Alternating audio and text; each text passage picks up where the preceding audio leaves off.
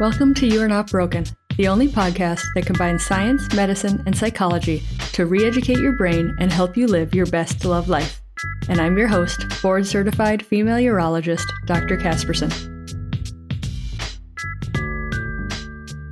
Hey women, I'm so excited today. I have Dr. Winter with us. She is a urologist just like me, and she does amazing things in her field. She's actually board-certified urology with a fellowship, and she did the only fellowship in America with Dr. Irwin Goldstein. So it's the only fellowship for women's sexual health and sexual dysfunction that exists, which is crazy when you think about all the ones for men that exist. So she grew up in New Jersey and she went to Rutgers for her undergrad. She did her urology residency at Cornell in New York City. She currently works at Kaiser in Portland. You can follow her. She's active on Twitter at Ashley G. Winter. She's on Facebook at Ashley Winter MD. And she has a podcast just like me. You started your podcast way before me. And her podcast is called The Full Release, which she co-hosts with her fiance, Mo Mandel. I'm so excited to have you today. Thank you. It's a pleasure to be here. We were both talking before we started the recording for like an hour and a half, probably. So I know. I'm like, somebody's gonna come in and like tell us to do the podcast at some point. So we should just hit record. I know.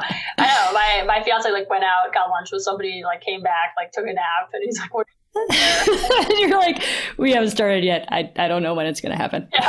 Dude, how did you get from East Coast to West Coast? Okay, so the way I got from East Coast to West Coast, I was doing my residency in New York City. I thought at the time I would never. God, I can give you like a super long answer about everything. I thought at the time I would like, when I started residency, I would never leave New York. I grew up around New York. I was like, New York is the best place on the planet. And when you go to residency in New York, especially my program, you like go between the hospital and where you live and another hospital, and it's all within like a 3-block radius. And nobody has a car, so you don't really go anywhere. And there's a ton of life, but it's very like, it's big, but it's also very small. And I remember thinking towards the end of it, like, oh my God, I need to like live under a different piece of sky. Like I'm so much in the hospital. Like if I don't live anywhere else, I'll have very minimal like variety of experience. Like obviously you go on vacation, but how many like weeks a year is that, right? So I was like, I have to try living somewhere else. And thankfully, the fellowship I wanted to do was in California. So I ended up in California. That was amazing. And then everybody assumed that I would go back to New York. They're like, oh, well, you'll have to be back in New York, right? That's what you're going to do. And then I went to the Western section of the American Urologic Association conference, which that year was in Hawaii. And I was like talking to the guy who at the time was the chief of my current group. And he was like, we're at a luau, and he's wearing like a Hawaiian shirt. And he was just so happy and relaxed. And he was like, oh yeah, we're looking to hire people. Why don't you come interview? Like, you got to submit an application. But like, I was like, oh. Yeah. There's a minor formality of like your resume. Yeah. But why don't you come up to Portland? No, and for sure. And they interviewed like plenty of people. But the point being that like, I was like, this is great. Like this, like being on the West Coast where you have your conferences in Hawaii is great. Like meeting people who seem so much more relaxed than all the doctors in New York is great. And I had never been to the Pacific Northwest. So I was like, I'm gonna go there, like see what's up with that, Would you say you've fallen in love with Portland, or are you like, I'm definitely West Coast for sure? Like, how do you feel now having been here for a couple of years? I do love it. I would 100% say that. Like, I was posting on Twitter today. I'm like, it's July and it was 60 degrees overnight and 78 of a high today, and like low humidity, and it's paradise. It's amazing. But we still have. We just tell everybody. The secret is we tell everybody it rains all the time to keep other people out. And it's like, and somebody was like, but your winters are horrible. And I'm like, our winters are not horrible. It's like 40 degrees and you can go skiing like as a day trip. Like That's not bad at all. Yeah. Like it was worse on the East Coast. Like, I don't know. It was like, 20 degrees and icy over there, and there was no good skiing. Like, what's better about that? Like, totally. Yeah, here it's mid-July right now when we're recording this podcast, and the high today in my town is 64 degrees. Yeah, it's amazing. And I live on the ocean, but it's a very cold part of the ocean. And there's like very few mosquitoes, which is incredible. Oh, I know. Like, it's incredible. It must be the lowest mosquito part of the country. Like, it's incredible. I mean, if you go out on the East Coast in the summertime at night, like you have to be drenched in bug spray or you will look like you have the chicken pox the next day. And like here, you don't ever have to do that. So, totally. Is your fiance from the West Coast, or is he going to pull you to the East Coast again? Oh no, he's from Northern California. He's Oh, you're fine. Yeah, he grew up in you're here to stay. He grew up in like wine and weed country. And yeah, you can't pull him. You can't pull him no, out. No, you can't put him back in New Jersey. No, actually, we always talk about the fact that he grew up in this like podunk like hippie town. Everyone in their town like moved there in like 69 and like, you know, like grows weed and they're super chill, but he has like a New Jersey sort of energy and like neuroticism to him, and I'm like, how did this happen to you? Like how did you grow up in your like nice hippie like tiny rural California town and like have like it's perfect because we get along. So yeah, you're like, I get you. You're my people. Yeah, definitely. So how did you find urology after med school? You're thinking, or in med school, you're like, okay, urology is what I'm going to do. How'd that happen? So this is a crazier thing. I was in college, and I have an engineering degree, and that's what I finished. But I thought I was going to be an engineer. Like my dad and my grandfather were all engineers, and I was doing power supplies in a military like defense contracting company over the summer. And I was like so bored, I wanted to shoot myself in the face. And I was like, I'm good at math and science and I like studying this, but like I can't sit in a cubicle for the rest of my life. Like, oh my God, what am I going to do? And one of my family members like required the services of a urologist. And I remember them like coming home and talking about their urology appointment. I was like, that sounds cool. And I literally was like, maybe I'll go. Were you like grasping at straws at that point, or you were like, I'll try anything? No, I did. I mean, like my uncle worked in finance, and I went into like New York City, and I like, you know, at the time he actually like worked in one of the World Trade Center, like it was after the World Trade Center, but you know, like whatever in that area. And I like went and I was like, do I want to work in finance? And I was like, no. Like there are all these like really well-educated like Ivy Leaguers like scurrying around, also sitting in cubicles there, and I was like, no. Like, I mean, little did I know that I would have made a lot more money that way, but no. And I was like, oh, maybe I'll go be a urologist. And I literally in my life never thought to be a doctor. Because I don't know. It seemed to me like something that people who had parents who were doctors became doctors, and like people who didn't have parents who were doctors like didn't become doctors. Like, I get that totally. Yeah. Like we did, like I did not come from a medical family either, but it's like the people who had doctors in their family had like the key. Yeah. You know, they had like the passcode to get in. And otherwise it was, you know, and I went, there wasn't really a lot of internet. So like you really needed to figure out how to be a doctor. Yeah. You just like Google how to be a urologist. Yeah. Cool. So you knew, or you at least knew about urology before you started med school, and then nothing was better than that. Nothing won out more. So I would go to med school, and then obviously I said to myself, well, like I don't actually know anything about being a urologist, so I'll keep my options open. But I did summer after my first year, which was key, do research into like a prostate cancer lab, and you know whatever. So got a head start on that. But then like I went through all my rotations, and I actually remember I was on this neurosurgery rotation because we could take that instead of neurology. So I actually like never did the neurology class or whatever you're supposed to do. And I was like watching basically some like 12-hour like inner ear surgery that was just like, of course they weren't going to let a med student do anything in. And I was so bored. I just walked out of the room, and I walked into a urology room, and there was a necrotic dead penis, and the attending was just going to cut it off. And he had no one to help him. And he was like, hey, who are you? And I'm like, I am a med student. I'm in the neurosurgery like rotation. And he's like, do you want to scrub in and like cut this penis off? And I was like, yeah. I was like, yeah, I really want to do that. He's like, you'll enjoy this like more than me. Better. Because he's like making jokes. It's like a girl, you know, whatever. And I was like, yeah, I could get into this. Like, I get the vibe that's going on over here. Like, the neurosurgery was too serious, you know? Mm-hmm. And then, you know, I just fell in love. That is awesome. Yeah. So you did, I mean, we did residency, and it's hard and it's long. Plus you had like added bonus of like the intensity of New York City in your residency. Why were you like, let me do more of this and do a fellowship? Tell me how the fellowship with Dr. Goldstein happened. Sure. So I was at a conference. Actually, it was like an infertility conference, and I was like the ASRM to whatever a lot of people who listen probably don't know what that is, but whatever. It's a big like conference about fertility stuff, And I had like a few abstracts related to like male sexuality, which is like a very small subsection of that like at that conference people really like don't care that much. But I was just talking about like stuff I thought about like women's health and men's health and like how, we're trained to do all these really sophisticated surgeries.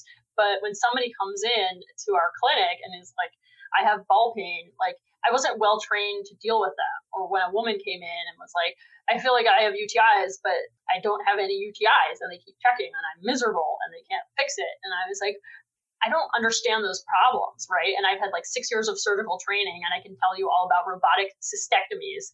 And if somebody comes in with ball pain or like feel like I have UTIs, how do I deal with that, And then someone at that conference was like, oh, you need to like check out Irwin Goldstein. He's got this like super interesting program and they do like male and female sexuality and like he's crazy like in a good way, but and I started looking into it and it's like, yeah, I need to learn more about like male and female sexuality and sexual pain disorders and hormones and like all those things that like urologists see but don't ever spend a lot of their training learning about. So I spent an extra year learning about that, and it was awesome. I mean, I think when I started getting into it, I went to this ISWISH conference, which is for the International Society for Women's Sexual Health, and there were all these gynecologists there. And I actually ran into a gynecologist who I went to med school with, and I'm like, "What are you doing here?" And she's like, well, I didn't learn this stuff. This is amazing. I'm learning so much. And my big, stereotype going in was that the gynecologist knew this and the urologist just didn't know it. But it turns out like the gynecologists don't get trained in women's sexual health either. Yeah. No. It blew my mind. Nobody gets trained. But I'm like, they're busy. They're busy, preventing pregnancies and delivering babies and like doing all these things. It's like they didn't learn about female sexual health either. Yeah. It's fascinating. So I remember when I started as a attending and we were like going through our IT training and like some billing training, and they were, talking about like coding for a complete, like an in-depth genitourinary exam, like how to bill for that. And they showed like an example of like a high level male genital exam and female. And in the complete female exam, genitourinary exam, the word clitoris like was not there. Like examining a clitoris is not part of like documenting, a complete genitourinary exam, right? And I'm not saying like, obviously you don't have to do that, but if you want to bill for like doing a high level and that's specific and including all the target points. And I'm like, how is this not even listed there? Like that would be like not including a penis on a genitourinary exam. Like that's how much nobody. Totally. And in our exam, like I was thinking on all my like training in med school, right? When you have like a standardized patient and you learn like the female pelvic exam, like did the word clitoris ever come up? No, absolutely not. Mm-hmm. It was like cervix, pap smear, like this is where the fundus is of the uterus, like nothing. Hindsight's 2020, but I think I made it all the way through urology residency without knowing that the clitoris is mostly all inside. Yeah. Like somebody showed me that a couple of years back, like an actual clitoral model with the crura and the bulbs and stuff. And, me being like, I did a med school and urology training, like, that's not right. Because I didn't I didn't know that, right? And then I'm like, holy moly, that's right. I know. It was mind blowing. I know. That, like, the whole world just thinks of the clitoris is like just the tip. Like, yeah. And then you take it even further, even like just drawings, the tip is actually drawn small to relative size in most anatomic drawings. Like, it's not even drawn to scale. In most drawings. Yeah, we're like they make it this littler than it actually is. Negate our own pleasure, or we're like symbolically like have our pleasure negated, like in our concept of like what it should be. It's just fascinating. Totally. Yeah. I just the reason I started this podcast is like how society handles women's sexual health is like so inaccurate is the nice way. Inaccurate is the nice way to say it. Yeah. That I'm like, it's so interesting to talk about. And it permeates everything of even like how anatomic drawings to teach people aren't correct. Yeah. I feel like on a day-to-day basis, my, like teaching basics of like women's sexual health comes up again and again and again and again. And it's like such basic things, right? Because like, mm-hmm. and I, just women coming in for their recurrent UTIs. And it's like having to explain to them the importance of their hormones, and their anatomy in preventing the UTIs. And like, they had no idea. Like, they just had absolutely no idea, you know? And it, Oh, I know. I was thinking about that. I should keep a running list, but I was thinking like I was going to do like Myth Mondays on my Instagram account or something, because I just hear myths just like come to you in clinic all the time, Yes. right? Like, oh, I don't want Botox in my vagina to help me not, I don't understand how Botox in my vagina helps me not pee less. And I'm like, no, the Botox goes in your bladder, you know, and like just simple misconceptions or I don't need estrogen cream because I don't have sex.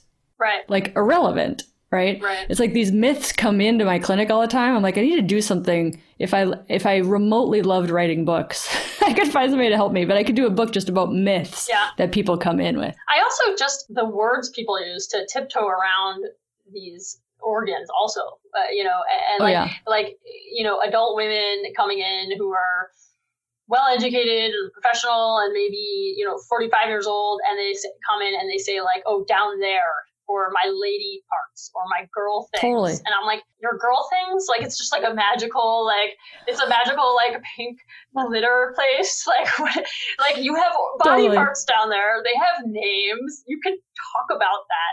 That's okay. We're in the doctor's office. You wouldn't go to, like, your dermatologist and say, well, like on my face parts, there's like a condition that's happening, or like my face parts are itchy. Right. Like I know. We can talk about these things. We can say these things, they're body parts. Like, stop being ashamed of it. Like, what the fuck? Totally. Like, and like everything down there isn't just a UTI. Right. Like I get that all the time. Yes. Like, oh, I went in, I complained of X, Y, and Z, so they gave me antibiotics. It's like everything that bothers you down there is not a UTI. It's way more. There's way more to it than that. I know. Totally. So what's your favorite procedure in urology? Do you have one? I don't know. If you're like, I could do that all day long, every Monday. Give me that procedure. It's because it's so fun. Yeah, I mean, like, I would want to say penile implants because I like doing them, but I would probably say like really easy kidney stone surgeries. I would probably say, or like, dude, that's mine. Yeah, no, they're great. Distal rigid ureteroscopy. It's glorious. It's glorious. To die for. I love it. I also would say, like, when somebody comes in with like penile skin bridges and they didn't realize that you can fix those, and like you take those down, easy peasy, like numb them up and like put a clamp on it and open it up, and they're like, my penis popped out. Like, I've had this since birth, and now my penis is 1/3 longer. When you did that in 5 minutes, and I'm like, oh, so satisfying. I know, so satisfying. Do you have certain music that you listen to in the OR? You know, I should, but I feel like I just have the nurses put on like whatever. And they kept putting on this like hipster barbecue playlist on Pandora, and like it drives me insane. Like I would say I do listen to like hipster music, but I can't listen to that playlist ever again. Like, no. Dude. So there's hipster cocktail and there's hipster barbecue for Pandora. And so we just started listening to hipster, like I think it was my PA who liked it. So we started listening to hipster cocktail, which is different than hipster barbecue. Okay. And that's for all prolapse surgeries now. And so like that PA has moved on, but my prolapse surgery is hipster cocktail hour. Like you time has to be. You time the parts of the surgery to like which song. But like, you know, like my cards, my preference cards in the are not correct at all. But I have my the nurses are trained well enough that if it's a prolapse surgery, it's hipster cocktail hour. Terps are Bob Dylan, and ureteroscopy has to be Hall & Oates. That's hilarious. That's amazing. I know. So I will jinx myself if I try to do a ureteroscopy and Hall & Oates radio isn't on. Huh. Interesting. See, now I'm going to get paranoid. If I ever have a bad outcome, I'm going to think about the playlist I had on, and I'm going to get paranoid about that. And like, yeah. And then you're going to be like, I can't do that. Yeah, definitely. But that's why I can't eat vanilla ice cream, because I when I was a kid, there was some vanilla ice cream that happened, and then a bad outcome happened. So I can't do like straight up, and I can do vanilla ice cream with stuff, but not. So I just have like associations. Huh. Fascinating. Maybe that's not normal. No, I mean, like I'm superstitious when I'm like on call. I have all these like things, like if I don't like put like, you know, wear this color socks, like I'm gonna have a lot of consults tonight, and like it's just about my life in general. I'm not like that, but for call, it's just like I'm like mystic, like I'm a full mystic. I know. I think medicine does this to people though. Like these are super high functioning, intelligent people that get into med school and then they become superstitious. They were fine before that. I think part of that is like, especially with call, like the locus of control is not with you, right? And people like us are like so much like in control. Like when I'm in clinic, I have control of like, you know, how fast I see people and like what I say to them and what we do. And like I operate, I have more control. But like when you're on call, it's like, where is it going to come from? Totally. Like, heaven forbid it's a full moon. Right. So, yeah. That's awesome. So how do you take, so if say somebody owns a penis, they're a penis bearing human, how would you tell them to best take care of what's good penis health? I would say good penis health is anything that's good for your vascular health, right?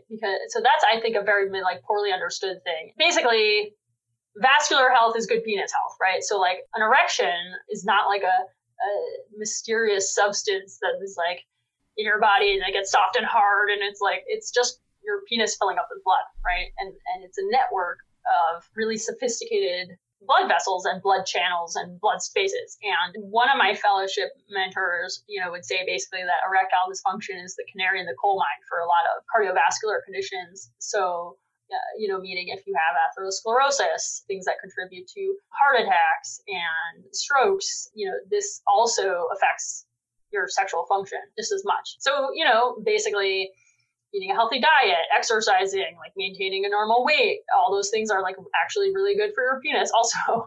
And, you know, I see guys sometimes who come in for ED and I say to them, like, these lifestyle factors are so important for your penis health. And they're like, I wish somebody had explained that to me, you know, 20 years ago, because it's not a conversation. You know, sexuality is not a conversation that's brought into the larger health picture, like almost ever. Yeah. And it should be. It's huge.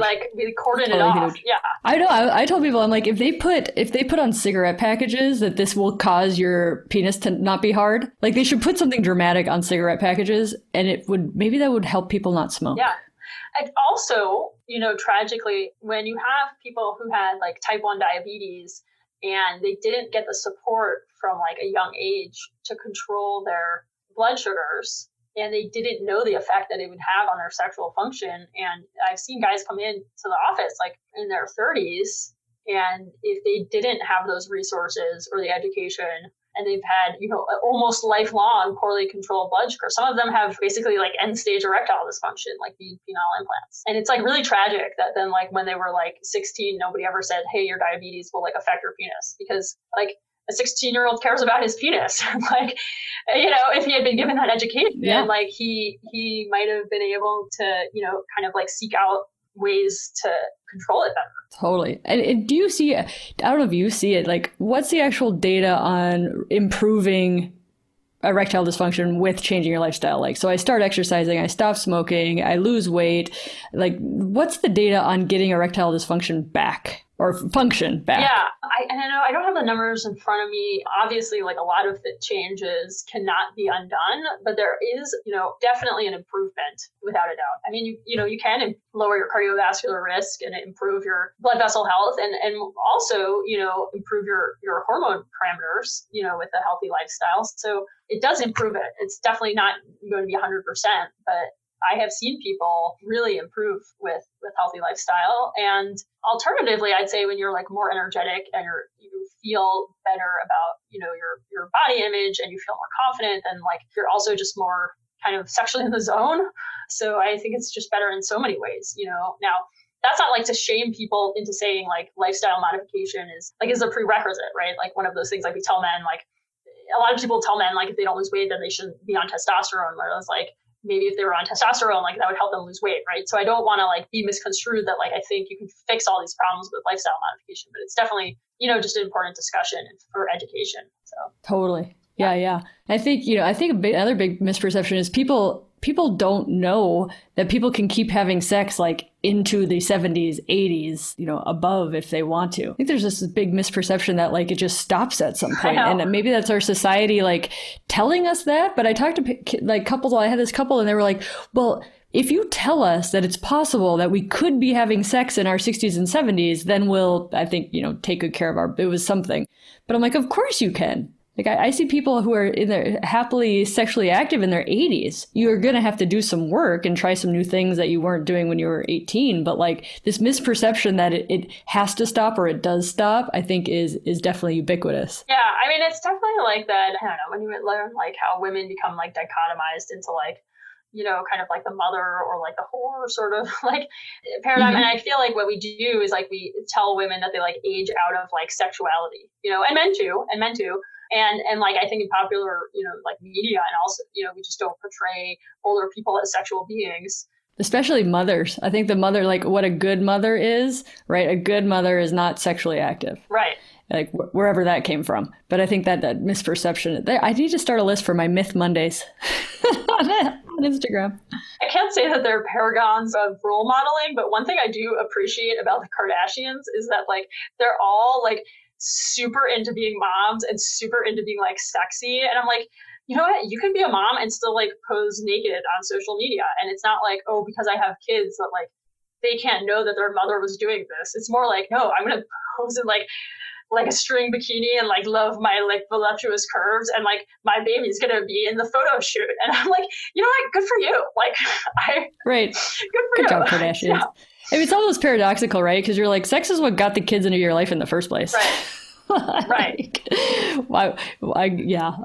That's super interesting. Yeah. So what in your work, what do you think, or in society, what do you think the biggest misperception about the penis is? That it has to be bigger to be better. That is a really, like, I was thinking about this, right? Because I'll have like cohorts of men who come in for sexual dysfunction, and there'll be the guys with erectile dysfunction, and like generally they want treatment options, but they're not like psychologically devastated by it. And then for some reason, I don't know, but then you'll have guys who come in with Peyronie's, and they'll have like change in the appearance of the penis or shrinking, like a smaller size of the penis, and they're like absolutely devastated. I feel like the psychological toll associated with the penile appearance is so much more than like the penile function. And obviously some of these guys coming in with Peyronie's also have an effect on their sexual function too. But for some reason, this like layer of how it looks is like so devastating. And, you know, I was thinking about how like obviously there's pressure on women to like look a certain way, but I also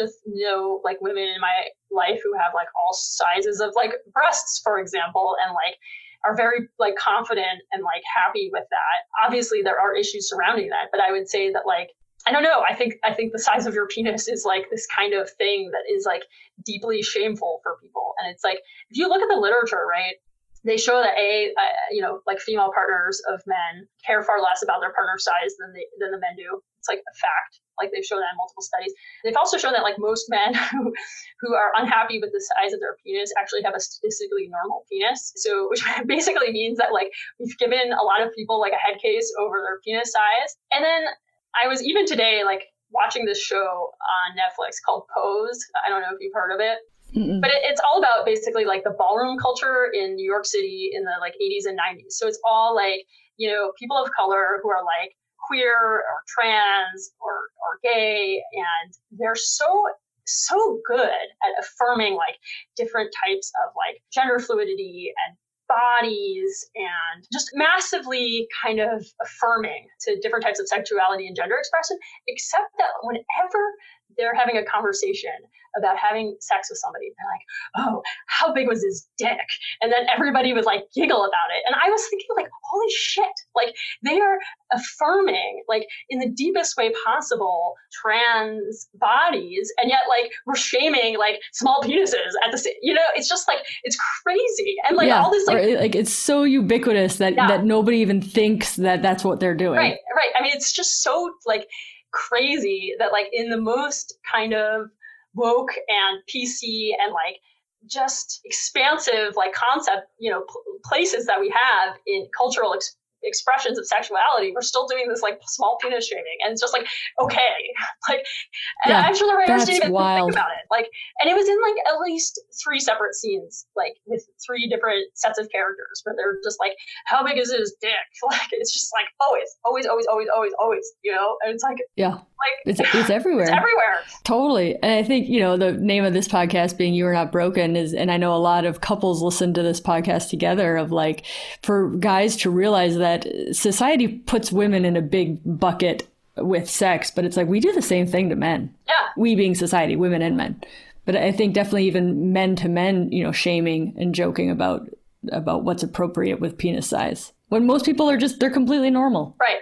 They're completely normal, and it's also like not what makes you a good sexual partner, like at all, like at all. It's right. It's communication. It's understanding what people's preferences are. It's like understanding how people like to orgasm, like what's erotic to them. Like it's just your penis size. I mean, I've had terrible sex with people with big penises. Like it was just not like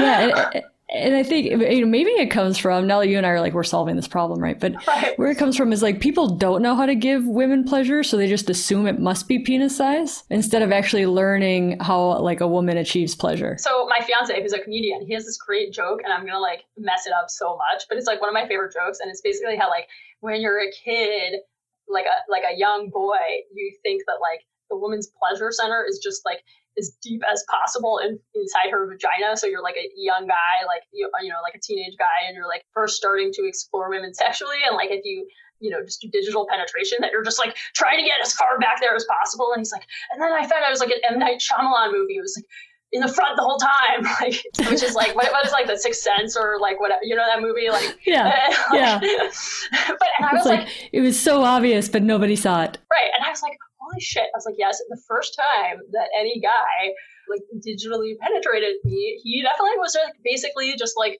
lifting me up with his hand by like how far he was shoving his hand up my vagina. And it was like, that doesn't do anything good. Like that feels like a pap smear. Like stop doing that.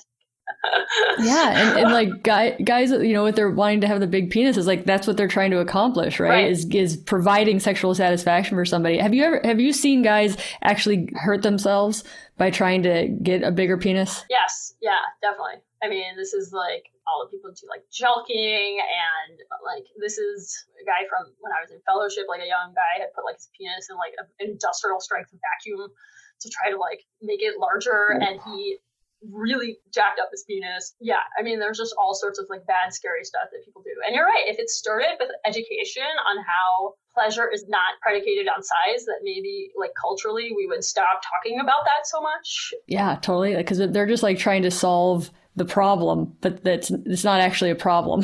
Right? Like, yeah. That's wild. So the over-the-counter penis supplements for erections, do they actually work? So there have been some good studies that came out recently in the journal Sexual Medicine about the like male enhancement supplements, and like a lot of them like have garbage in them and things that they say that they have in them, oftentimes they don't. And essentially because supplements aren't like FDA regulated, they're just not. I don't really recommend people take those, and there really isn't like literature that they're helpful, and you oftentimes like don't really know what you're getting.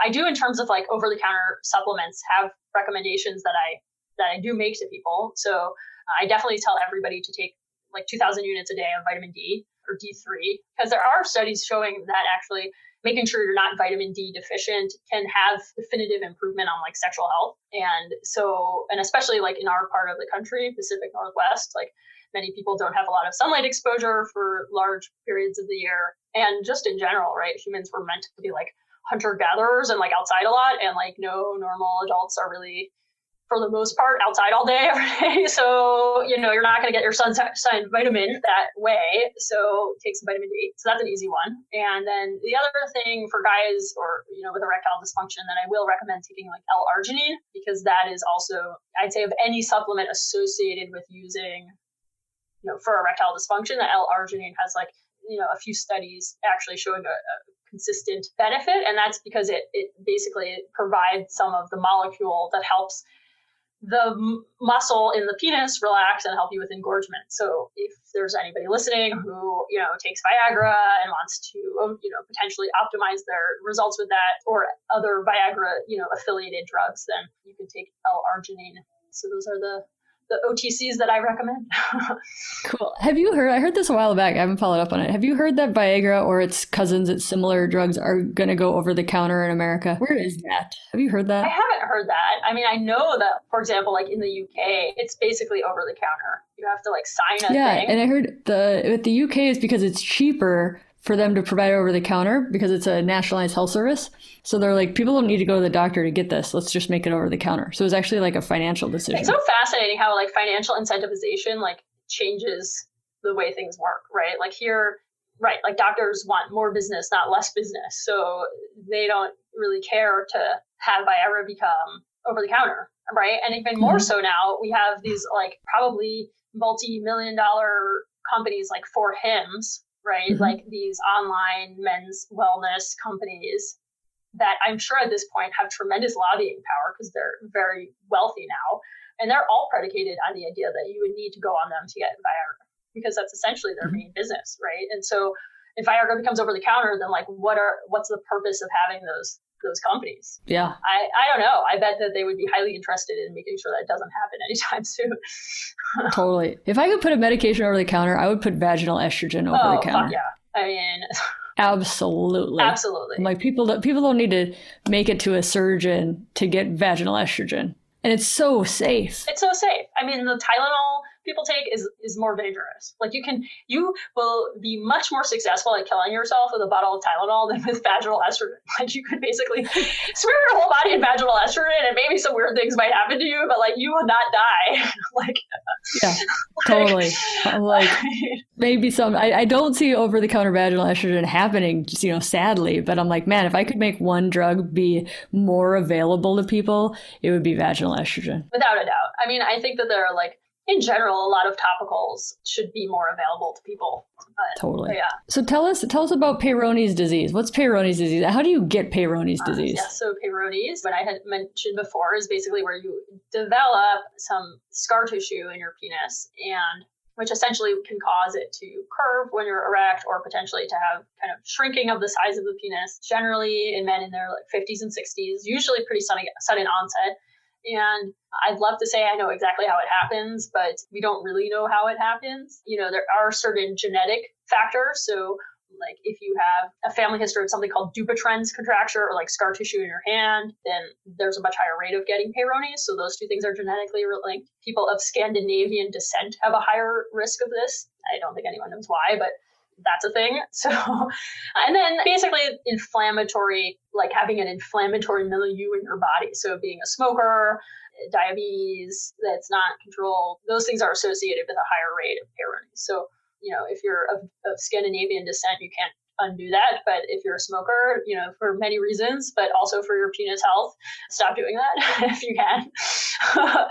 And yeah, so, what it does is it can obviously make your penis curved. I mean, like, in some cases, very significantly. I mean, if people want to, like, after listening to this, do a Google search of Peyronie's, they'll probably come up with a whole bunch of photos of like penises that look like they're like 90-degree angles. So it sucks and it's a big deal. And, there are a bunch of different treatment options, surgery, injections. Unfortunately, none of them are like amazing. And people who do these surgeries or injections and pretend that they have like the perfect outcomes are just lying because they're just not, none of them are great. So it's a tough thing. Yeah. There's meds and there's creams. Do they work well? No, none of them work well. Yeah. And generally when I have a guy who's come in and tried that, like they've wasted a lot of money on like high dose vitamin E that they're smearing on their penis. And it's like it's not going to do anything. Like just 0%. So it's not a skin condition, right? It's like it's deeper than that. So it's just not going to change anything. Totally. What would you say is the biggest misperception you see with people and sex? I don't know. That's a good one. I guess we went through a lot of them already. I know. We already nailed the bigger isn't better with penis. Yeah. And the aging out of sex thing. And you can just do a podcast just on myths and it'd be like a 5-hour podcast. Right. Yeah. Yeah. I mean, I think maybe the extent to which people always just think it's like psychological. Like, for example, I had this guy who came in and he had prostate cancer surgery, like a pretty aggressive prostate cancer surgery based on his type. And he ended up with erectile dysfunction afterwards. And he said his wife ended up leaving him because she thought that he didn't love her anymore. And it was like, no, like, I mean, even if there was a psychological component, that doesn't mean somebody doesn't love you anymore. And especially after like a prostate cancer surgery, that's a like normal thing that happens. And it's again, like this kind of mysticism that we surround sexuality with, right? Like if you were having a conversation with somebody and they started getting chest pain, like it doesn't mean they hate you. Like, I mean, they might, but like, you know, if somebody has like a very legitimate physical reason for erectile dysfunction, like it's so hard for people to like extricate themselves from thinking that that's like only a personal thing, you know? And sometimes I feel like sex therapy is important, not because the root cause is psychological, but because you have to demystify the idea that it is all psychological. Like you have to take people and have them extricate themselves from that, you know? Totally. I just heard something this week. It was, I can't remember who it was. It might have been Lori Mintz. She's the PhD who wrote Becoming Clitorate.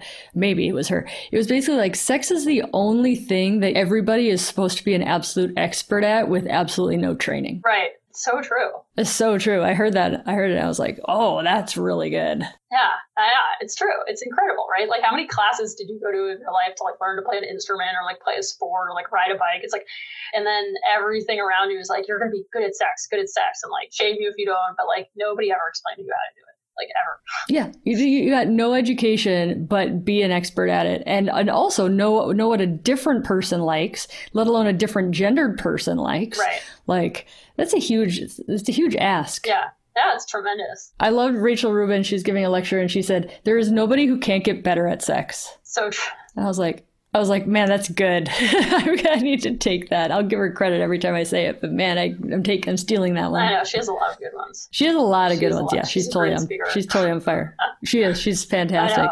So how did you find a comedian as a fiance? I moved to Portland and I had made some new friends, and we basically ended up at a comedy show. And I was already hungover actually from going to like the lesbian art fair or something before that, which was like, of course, like when you move to Portland, you have to do that. Like, and I had been drinking like lots of like shitty wine and like listening to people talk about their like lesbian experiences, and we went to like, and it was awesome. I loved that. But then I went to this comedy club and I was like hungover already, and the guy who was headlining was my now fiance, and he was making jokes about being single, because I found out later that that's what comedians do when they're on the road and single, so that they can get laid, like to announce it, like it's like the calling card, right? And so here I am. So he's making jokes about being single, and I was like, oh, he's cute, and he's like, single, yes. And then afterwards, I remember my like heart was like racing, like I was like racing, and my friend went barreling up to him and was like, my single friend wants to like talk to you. I was like, hey, and he was like selling t-shirts, and he's like, so what do you do for a living? I'm like, I'm a dick surgeon. And I was like, hungover. That's what you said. Yeah. That's awesome. And he was just like, all right, like what? Like, did you think you were making that up? I don't know. Did it faze him at all? Or was he like, whatever? Yeah, I mean, I think he made some joke or so. I don't really know. And it was funny because like he comes off on stage as like aggressive and like very confident, but like immediately having a one-to-one conversation, he was like, I guess comes off as like a kind of like a sincere and a kind of vulnerable person, which I like found really charming, like far more like so than most surgeons I know. And I was like, how is this possible? Like I would have like stage fright to go up and do what you just did, but you come off as like kind of this soft and vulnerable person. And then we went and got a drink, and he doesn't drink, so he drank a seltzer. And I got a beer, and then we kissed on the street, and he went back to his like in his cab, and it was like people on the street were like slow clapping us, like and I walked back in the bar afterwards, and these like group of women I didn't know were like, that's the best kiss I've ever seen. How long have you guys been together? And I was like, I just met him tonight. And then the next day he texted me and he's like, you want to go for a walk in the Rose Garden? And then we did, and you know, it's just the rest was history. That is fantastic. Yeah. Was he like nonplussed about your job? He's like, yeah, whatever. Yeah, I don't know. I guess I don't really think he like cared. And I will say, like in my life, there are definitely guys that had like a thing about it, you know? Mm-hmm. How about you? How about in like your relationship when you first started dating? Was he like, why are you like? I think a lot of guys couldn't handle a female urologist. There was actually there's a Gomer blog, which is like the medical version of The Onion, about a female urologist, and the boyfriend like couldn't handle it. But no, my husband's like, whatever. Yeah. No, like no biggie. I remember when me and my girlfriends would like go out in New York. Sometimes when we were meeting people at bars, I would just tell people I was like an accountant, because I just didn't want to like, you know, I'm proud of what I do, but I was just like, I don't like feel like you making fun of me or saying like, oh, you must just really love dicks so much, or like, because it's like after a while of being single and being a urology resident, like you get that one too many times for you to care to like have to talk about. Yeah, you're like, I'm just not in the mood. Right. So then I would just say it as accounting, because that just seemed like the most like everybody knows what that is and nobody's gonna like question your sanity for being an accountant. So like right.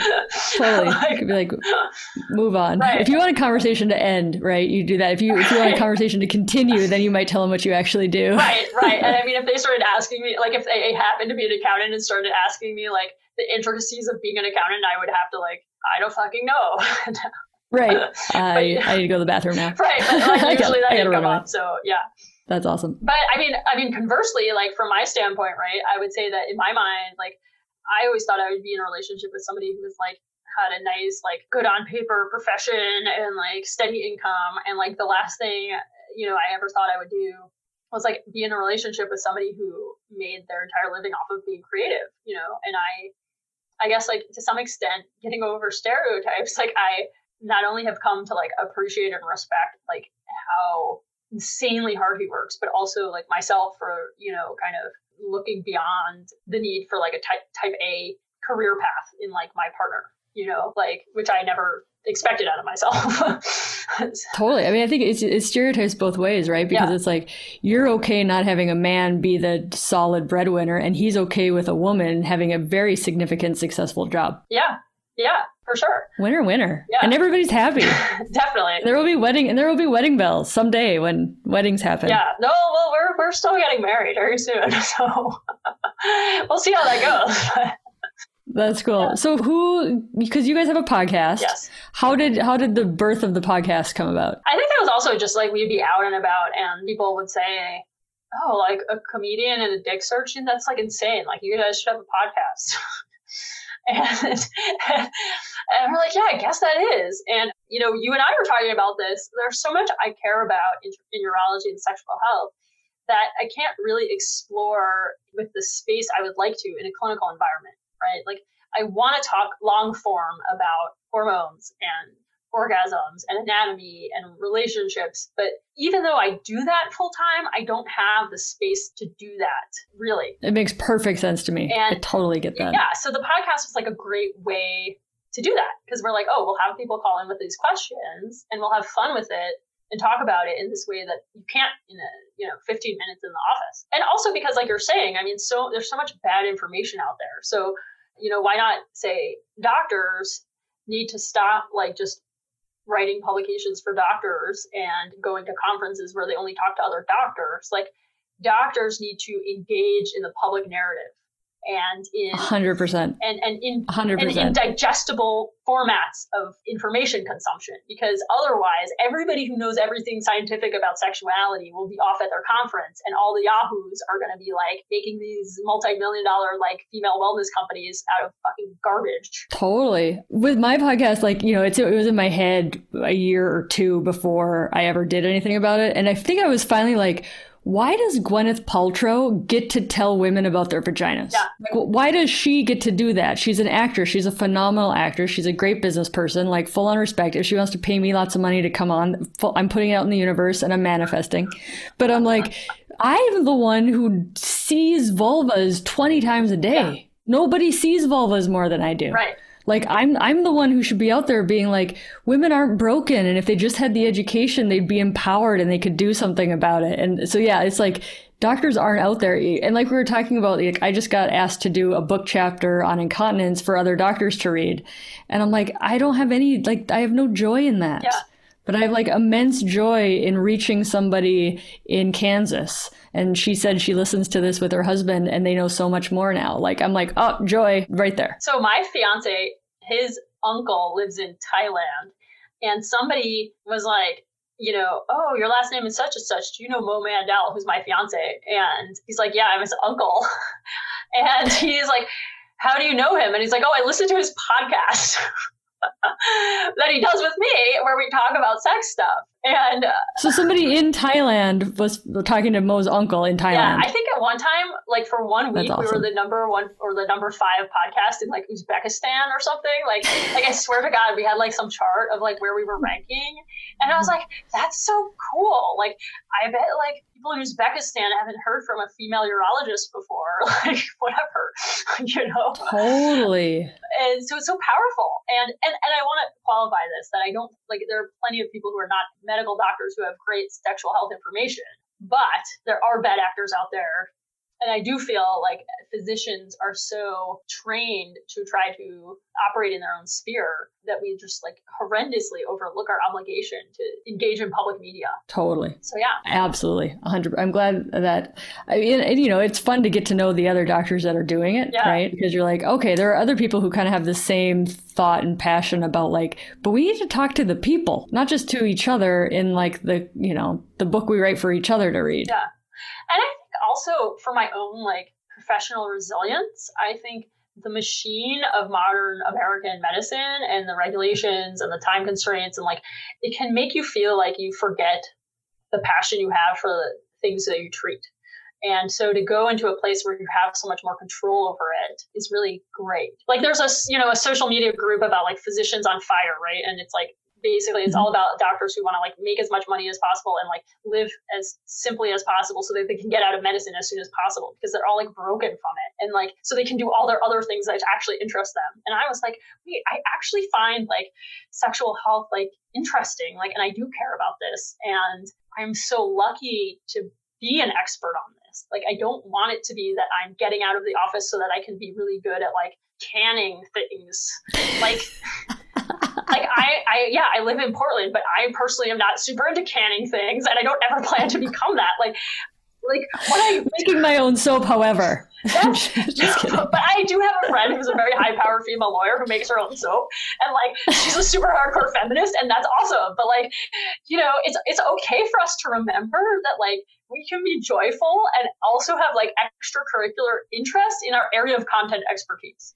Like totally. That's okay. And I know. I was telling somebody, I'm like, it happens. It just accidentally happens that I have this like massive education, interest, and passion in a topic that actually applies to 100% of adults. Yeah. Right? Like, I'm not this doctor who's like, oh, I'm actually this expert in this like, heterozygous chromosome 18 deficiency for anemia, or like I'm making up stuff at this point. But like, there are people who are amazing experts in like these niche things. And I'm like, turns out I'm an expert on something that like every single person does. Every single person. Like, how did that happen? Yeah. It happened because nobody's actually amazingly all that interested in it. Yeah.